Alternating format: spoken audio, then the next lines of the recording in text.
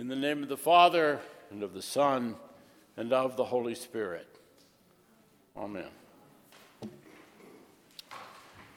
Well, those of you who are regulars at this service know that we always begin with a little solstice report for you.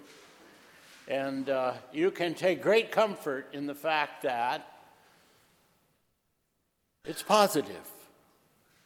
The sun has turned the corner and is now heading back along the path to the summer solstice. Isn't that good news? You bet that's good news. Where there ain't no sun, there ain't no life. We'd all be dead and gone and blown away because the sun makes things grow. Which brings me, and you already know this, but the reason that we are celebrating this morning is partially because of the solstice. That's also why Hanukkah is now, why Kwanzaa is now, and lots of other festivals all around the world seem to cluster and hover right in this end of December. Did you notice that? It's because of the solstice. Now, one other little thing I should bring to your attention. In our gospel, where were the shepherds? Out in the fields, it says, right?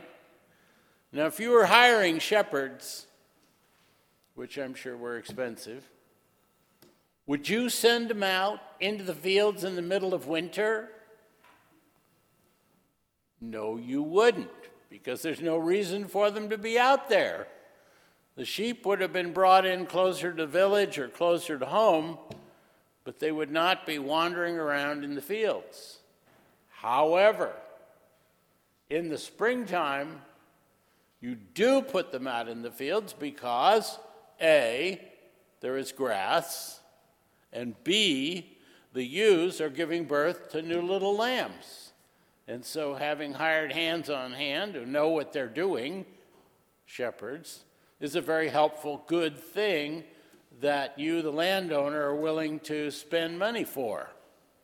So chances are that Jesus was actually born in the springtime, not in the middle of winter. But that's okay, it doesn't matter. The fact is that the birth took place. But what I'd like to do is home in on those shepherds for a moment, because the shepherds are really you and I. The shepherds are us. The shepherds were not theologians. They were not people who jumped out of bed every morning and read a couple of scrolls of prophets to start the day. They might have known the name of some of them, Micah, Hosea, Amos, Isaiah 1 and 2, Jeremiah. They might have known some of those names, but they didn't know, they couldn't read. They didn't know the richness of what those people were trying to tell us. They were like us. Hey, did you see the news last night? Yeah. What did the newscaster tell us about? See, I'm not homing in on a channel here. What did the newscaster tell us is going on in the world? And so you'd repeat your version of what you heard. And that's what the shepherds were doing. But something happened out there. Something caught their attention. And the heavenly host and the angel of the Lord showed up. And that was their story, and they stuck to it. And they went into Bethlehem, which wasn't far away probably. Notice, went into Bethlehem leaving the flock behind. They must have left somebody in charge, and then gone down and found what they were told to look for. Now notice, before we leave the shepherds altogether, notice what the angel of the Lord said to them. And this kind of caught my attention because it was a different translation than what we grew up with. You know, when I was a youth, centuries ago, it was, Glory to God in the highest, and peace on earth to men of good will. Remember that? Remember that, ladies? You were excluded from this. Remember that? But now it doesn't say that. That's not what you heard this morning. What you heard this morning was, glory to God in the highest heaven, and on earth peace among those whom he favors. Which kind of hit me because that was rather like what the Pope said this last week.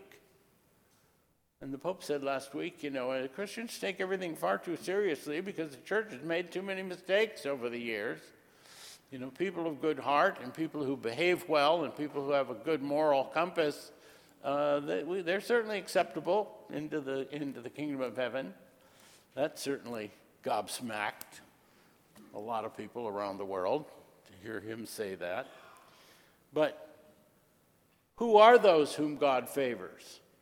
Well, it's us if we straighten up and fly right. That's who it is. It's anybody on the planet who straightens up and flies right, who has a moral compass. You see, one of the things that this gospel highlights is the coming of a Messiah, the coming of the new world. This is a big deal all the way through the Old Testament as you get sort of beyond the early stages of this where the world came from, etc. You get into the yearnings of a people who've been pretty badly beat up by every kingdom that went by, Egypt and Babylon and Assyria and Persia and everybody, let's go down and beat up Israel. And everybody kind of did that. And so in Israel, they nurtured this view of, but our guy's going to come. Our guy's going to lead us. Our guy's going to make it so you won't come down here and do this to us. And there was a new Adam and a new Abraham and a new Moses and so on. A new David, a new Solomon. It was a new deal. A new life began now with the coming of the Messiah. With the coming of the Messiah, the Old Testament, which means contract, the old contract between man and God changed. There was a new law, a new covenant, a new testament between man and God. And it was literally based on two things, love and service. Based on love and service. You see, that was the fulfillment of what the prophets were saying. History is justified. History is made right at last.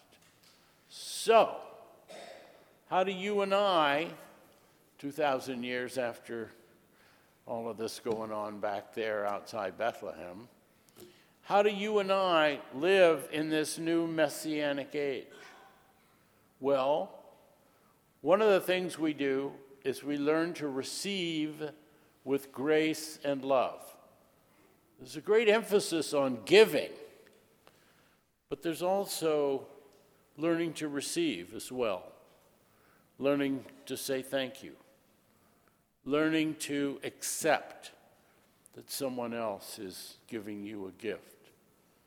It's learning how to give, but also how to receive love. A lot of us are anxious to give other people love because then they will like us. Then they will favor us. But we don't know the other side of the equation. When they're loving us, how do we receive that? How do we understand the depth of that? How do we celebrate that? How do we nourish that? How do we serve others? A lot of us have figured out the trick that if I'm serving you, I might be controlling you. How do you serve people in grace, in love, in peace, in caring? How do you be a good steward of the gifts that you get?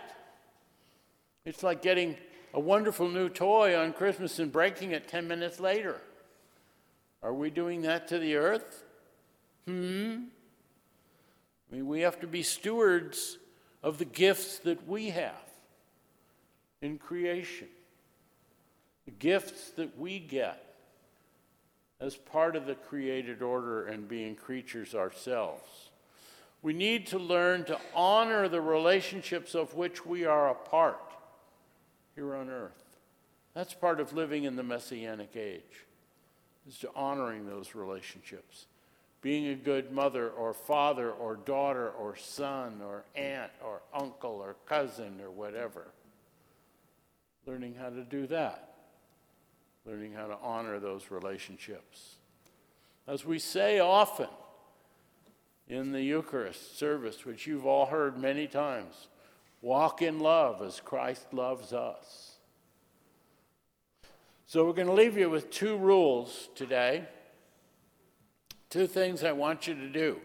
Are you open to this? Can you handle 2? Okay, the first one is have a Merry Christmas. The second one is harder. Have a Happy New Year. Amen.